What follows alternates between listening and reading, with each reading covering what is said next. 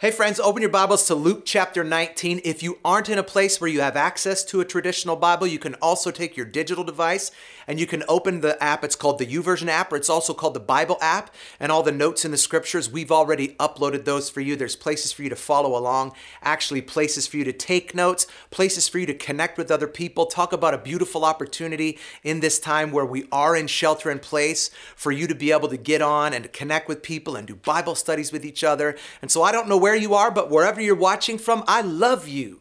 Thank you so much for being a part of what it is that God's doing here. So many people have been tuning in. So many people received Jesus even just last week. And so I'm so excited about that. God will make good all things. And so today, I want to talk to you on this final Sunday before Easter about a story from the Gospels that so many of us have heard, but I think so few of us have truly understood. It's a story that's been labeled as the triumphal or the triumphant entry, but I would propose to you it could also be called the tearful entry. Can we pray? God, we love you. We honor you. Thank you for who you are. You are great, and you are greatly to be praised. And so today we do that. We lift our hearts. We lift our eyes. We lift our hands to you today, God, and we surrender. And we say, your kingdom come, your will be done on earth as it is in heaven. And so today, God, for my friends who are on the other side of this screen, I pray protection. I pray health. I pray provision. God, I pray that your word would enter into our hearts and it would change us, that we would become small so you could become big. In Jesus' name, amen. Palm Sunday. Again, the final Sunday before Easter. The final Sunday before egg hunts and chocolate bunnies and baskets and what used to be Easter dresses and what used to be buildings filled with people. It is a Sunday that marks the beginning of what we in our Western culture call Holy Week, but it's a period that our friends, the Jewish people, to whom Scripture was written incidentally, they referred to as Passover week. A week filled with preparation and anticipation, a week that led into the season of freedom. A recognition of or a celebration of the freedom that God miraculously provided to them from slavery and the oppression of the Egyptian captivity. It was the biggest celebration of the year for God's people. I want you to think about it like it's a combination of like Mardi Gras and Super Bowl week all rolled into one. I mean, y'all, it was bananas. In Jerusalem, where the biggest celebration took place, the population in Jesus' day was about 25,000 people. But just during this week, it would swell by an additional 150,000 or more people. And so 6 weeks prior to the festival, all the roads would be repaired, wells would be dug, thousands and thousands of special ovens for roasting the sacrificial Passover lamb would be built. The city would be turned upside down as preparation for a time of remembrance and restoration. This was the time of year that all Jews believed eventually would initiate the return of the coming Messiah. Messiah, a word that's come to mean something different to us than it meant to them. You know, one of the things I think unintentionally gets lost over time is context. Like you can have a certain understanding of a situation or a story because of your current surroundings that differ from the situation and the surroundings of the actual story, and the context will be changed. And those differences, they can affect your understanding. Context, it's critical. My friend Ray, he told me a story about a time when his wife and he had come home from a trip to Africa and they were showing the family pictures. And, you know, Ray's older, so he's a boomer. And so he actually like made up slides and built the little show. For him, he was excited because it was on his computer. It was like PowerPoint. And so he was, flipping through the PowerPoint slides, showing the pictures to his grown kids. And while he was showing the pictures to his grown kids, one of his grandsons was looking at a picture book filled with animals that they had brought back for him. When Ray got to a picture of an elephant, his grandson excitedly blurted out, "Look, a frickin' elephant." And the boy's mom, she scolded him. She's like, "Babe, we don't talk like that." To which Ray's grandson, like a true kid, responded, "But it's a frickin' elephant." His mom, embarrassed, reached over and she grabbed his knee like only a mother can do. And she said, "What are you doing? We do not use that kind of language. And so Ray's grandson held out his book and he showed the picture on the page. It said, African elephant, African elephant. Context. Every year from the time of God's deliverance of his people from Egypt, they gathered together during this week to celebrate Passover, the time that God spared the sons of Israel from the death angel. The death angel passed over them. And during this celebration, every year they waited in anticipation for the return of their Messiah, which in their context meant returning king. So they were waiting for a military leader who would come and overthrow their oppressors and return Israel to an independent state. But knowing that, during Passover week, the Romans would bring in extra troops as a sign of power to discourage any possible uprising of potential messiahs. And so it was into this atmosphere that Jesus and his disciples make their entrance into Jerusalem. But today I want to give you a little context into that arrival, into that triumphal or triumphant entry. See, the Gospels, they all mention this story, but they mention it in a different way. Nothing about the story, though, was coincidence. Let me give you a couple of examples. First, the route of Jesus' arrival was not a coincidence. Look at what the Gospel of Luke says. It says, Jesus went up ahead, going up to Jerusalem, as he approached Bethphage and Bethany at the hill called the Mount of Olives. For Jesus to approach Jerusalem from this particular route, he would have had to journey through the wilderness. The same wilderness he had spent 40 days being tempted by the devil in Luke chapter 4. Think of the memories. Think of the reminders. Think of the triggers that must have gone off in his head. I wonder if he was thinking there has to be a better way. There must be another way. It was really another temptation. A temptation for Jesus to choose his own path. A temptation for him to choose the path of least resistance. And I wonder, are you ever tempted to take your own path? Have you ever been tempted to think that you knew more than other people, that you could do other things other than what you're being instructed to do or what you're being told to do? You ever feel like you know better, like you can go out when other people can't? Have you ever chose your own path? But by taking that path, by walking the difficult route, Jesus and his disciples, they actually emerged from the place that had been prophesied from which the Messiah would emerge. It wasn't some coincidence. Second, the day of Jesus' arrival wasn't a coincidence. Jesus and his disciples arrived on Selection Sunday. You see, on the Sunday before Passover, every Jew was required to choose the lamb that they would sacrifice that coming Friday. Jesus' arrival on this particular day was God's way of saying, here's your Messiah, he's my lamb, which for them changed the whole context of the story.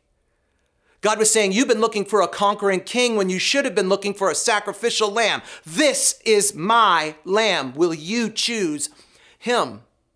But the people, they missed it. Watch what the Gospel of Luke says. As he approached Bethphage and Bethany at the hill called the Mount of Olives, he sent two of his disciples, saying to them, go into the village ahead of you, and as you enter it, you'll find a colt tied there, which no one has ever ridden. Untie it and bring it here. If anyone asks you, why are you untying it? Say, the Lord needs it. Those who were sent ahead went and found it just as he had told them. As they were untying the colt, its owners asked them, why are you untying the colt? They replied, the Lord needs it. They brought it to Jesus, threw their cloaks on the colt, and put Jesus on it. As they went along, people spread their cloaks on the road. When he came near the place where the road goes down to the Mount of Olives, the whole crowd of disciples began joyfully to praise God in loud voices for all the miracles they had seen. Watch this, because the Gospel of Matthew tells us what it was those people were saying, and this is so good. Here's what Matthew says. The crowds that went ahead of him and those that followed shouted, Hosanna to the Son of David. Blessed is he who comes in the name of the Lord. Hosanna in the highest heaven. This is where the context becomes really important. Because when we read this story, we would tend to read the word Hosanna, and to us, that would be a statement of praise, because many of us have heard the songs, we've sang the songs, Hosanna, Hosanna in the highest. So to us, we understand that Hosanna is a statement of praise because we know the end of the story. And it's always easier to know the context when you know the ending, which incidentally is why you need to be careful how you view your situations and your circumstances when you're still in the middle of them. Anyway, when we read this story, we read the word Hosanna as a statement of praise. But to those followers on that day, this was not a statement of praise. It was a political statement. To them, that word meant deliver me. It meant give me freedom. At its root, at its core, it meant save us. And it was the only word in the Hebrew language that could not be spoken quietly. That word had to be shouted, Hosanna! They were saying, save us! Interestingly, according to the American Lifeguard Association, 70% of all drownings happen because the victim refuses to shout for help. They think that they can save themselves. So these people were not shouting, Hosanna, praise be to the Son of God who came to die for our sins. We assume that again because we know the ending. But in their context, that wasn't their view of or expectation of the coming Messiah. And what I wonder is, what's your view of or your expectation of your coming Messiah? What are you expecting Jesus to do for you? What are you anticipating that Jesus is going to do for you? What they were really shouting was this: Hosanna, help us, deliver us, rescue us, save us. Save us because we're sick of these Romans and we're sick of their opposition and we're sick of their oppression. Deliver us to freedom. And it's in this context that we read the words of some religious leaders who were in the crowd. It says that some of the Pharisees said to Jesus, Teacher, rebuke your disciples. And some of us, we've looked at that and we've thought that they said that because Jesus was receiving their worship. But in that context, what they were really saying was, Jesus, you better shut these people up. Because if the Romans hear what's happening, man, we're going to all be slaughtered. Context. Here's the second thing that the Gospel of Matthew says that diverts the direction of the story.